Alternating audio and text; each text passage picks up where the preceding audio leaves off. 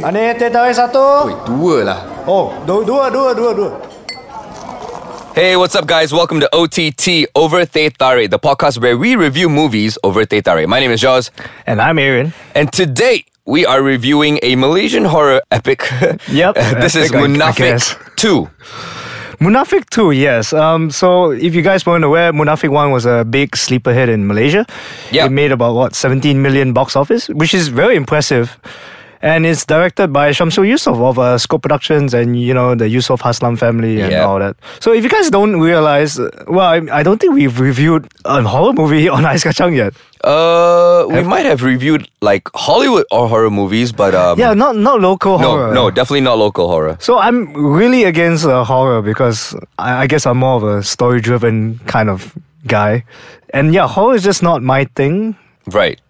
So Jaws, what do you think of Munafik 2? Look, man, I enjoyed it for what it was. I know a lot of people were like criticizing it and stuff, but I'm not standing here and saying, oh, it's a good movie or anything. It's okay. It's a horror flick. I guess I got jump scared a few times, I suppose. Oh yeah, there's way too many jump scares in this movie. If you want to do a horror flick and you're not really skilled at the story aspect of it, stick to jump scares because like the story is not going to be scary. Then go with jump scares. So that's exactly what this guy did. Yes, that's exactly what he did. So Munafik 2 follows directly after Munafik 1 with Ustaz Adam. Ustaz Adam. Yep. Or Adam for you English speakers. And it pretty much follows because Ustaz Adam is sort of like an Islamic healer. Basically in the first movie, it carries on after he sort of survived the whole massacre, the whole demonic thing. And then like his wife and kid died. Yeah, his wife and kid. I mean, it was a really interesting story to me, Munafik 1. Yeah. And then now here we have, there's now demonic possession going on in a village. Yep. There's this guy called Abuja and he just goes back to the village and tries to save everyone and reclaim everyone for the rightful path of the religion, of Islam. Yeah, exactly. Because it's a very Islamic village. You have to get into the context of it. So this village, I think everyone who lives here are Muslims. I wouldn't say it's in the jungle, but it's quite in the jungle. And so for you guys, just a cautionary word out there. It's really strong on the entire.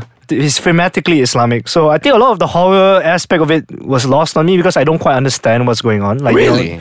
They recite all these verses, but I don't quite understand the significance. Okay, fine. In terms of significance, I guess I know where you're coming from. But then again, they're just reciting. If the bad guy recites something, that's basically going against the good guy. If the good guy is reciting something, that's basically, he's trying to counter the bad guy. That's all we should know. Yes, exactly. And I think that's enough for us to continue with the story. So the director is starring and edited by Shamsul Yusof of Scope Productions. 3 in 1. And the Yusof Haslam family. And I gotta say, I absolutely hated this movie. Like, it is a waste of 2 hours. What? It is. There's just so many logical fallacies going on. Like, you just sort of wonder, like, but then again, that is the horror movie trope, right? Like, if everyone was smart in a horror movie, no ghost would be able to catch even one flaw. And that's true. But in this movie, like, they're not even doing common sense. Yeah. Like, in Hollywood, like, they would always establish that, the characters try to turn on the lights, but the power's up. Right, okay. But this one, the power is just down. No, they don't even try. The light is clearly on in one room, and then he goes into another room, and he's not turning on the lights, and I'm like, does he have common sense? I think it's a horror movie thing. Or like it's an environmentally friendly thing because like you don't want to waste electricity or something. Do you not notice every horror show, wherever they stay, it's always dark? Yes, that's absolutely true. And that leads me into my next point. We should be talking about the cinematography. Yes, let's get into cinematography right after this. This is OTT. Hey, what's up guys? Welcome back to OTT. We are talking about Munafik 2. Yes, and we were talking about the cinematography. That's right. I thought Solo was a really darkly lit movie. I guess I'm wrong because Munafik 2 has a lot more black screen than I've ever seen in any movie, really. Like, Okay, but this one I'm going to stand up for it because I think it just adds to the whole creepy vibe. Like, Yeah, the atmosphere. yeah, I the get it. atmosphere of it, because you just can't see anything and you don't know what's lurking behind any corner or like, Yeah, behind the door. Sure, I mean, we could go with that, but it feels so contrived. Like, okay, we're just gonna make it dark because, we need the ghost to like suddenly pop his hand up and, Yep, that's and true. grab this character. And speaking about characters, the whole character of Abuja is just very interesting to me. No, I like him.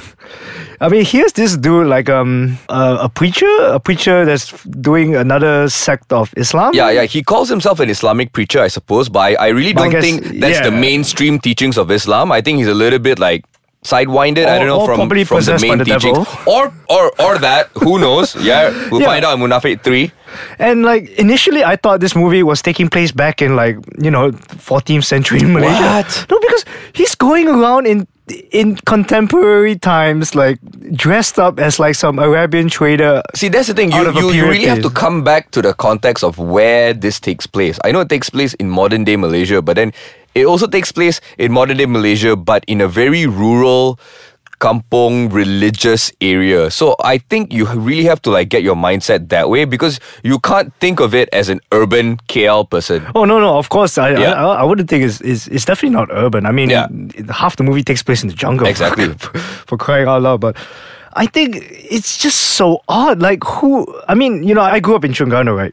I don't see that. Like, you don't see people walking around in robes from, like, literal robes from This 14th guy century. is just very pious. But you know what this guy reminds me of? I know there's no proper physical similarities to it, but this guy really reminds me of Jafar from Aladdin. Okay, yeah. I guess, Right? yeah.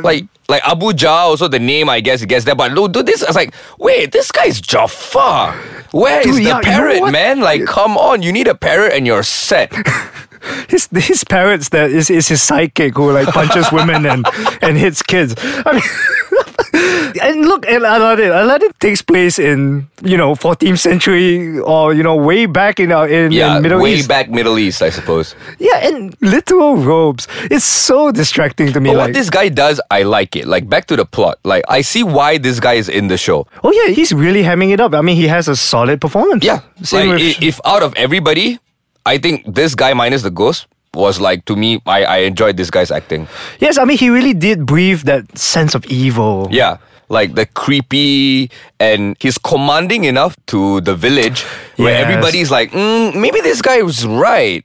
Greatly cast out. I mean, like, yes, he exudes the charisma of like a James Bond villain. Yeah, exactly. With like, a sinister plot. Anyway, talking more about Munafik 2, there's just way too many off-putting things to me. Like the whole lights thing, like the whole part where Abuja lets the girl go, Shakina go. Yeah.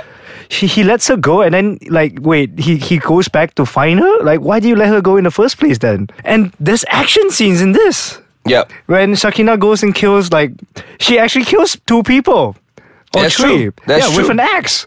Like, where is that coming from? Like, It's all just predisposition, so exposition. Just to Yes. get to the end point. oh, Wow, you really God. don't like this movie, but I okay, you know really what? Let's wrap it up, dude. Like, what would you give Munafik 2? Okay, well, a lot of people seem to like it, enjoy it, and seem to think it's a fun time, but I absolutely hated it. I'm gonna give this a 0 or 0.5. Like, What? it is a waste of time for me. 0. Like, it just doesn't make any sense. Oh my god. Okay, yeah. Like I said, like to me, this movie was okay. I wouldn't say it's a good movie. I'm giving it a 2. A 2 out of 5. I think you'll get scared because there's a lot of jump scares in this. You'll get scared if you're even looking for any semblance of logic. Like, ugh. Yeah, don't leave your brain at the door. Also, leave your money. Don't go and watch this in the cinema. Watch it when it comes online. I'm sure it will. Leave your brain Wherever and it wallet is. at the Yeah, door. and watch it. So anyway, guys, that was it. That was Munafik 2. If you have any feedback to pass to us, you can always do so. You're more than welcome at www.icekachang.my. Please download our app on the Apple App Store or Google Play. You can find it at Ice Kachang. Follow Ice Kachang on Instagram. It is at Ice Kachang MY, and on Facebook it is at Ice Kachang. And we have our own Instagram handle as well. It is ott.my. Make sure you follow us there to check out all our latest updates. Till next time, my name is Jaws, And I'm Aaron. and this is OTT. Ani! Teh tarik dua? Was that a jump scare? Oh yeah. I think I scared Ani right over there. Sorry, Ani.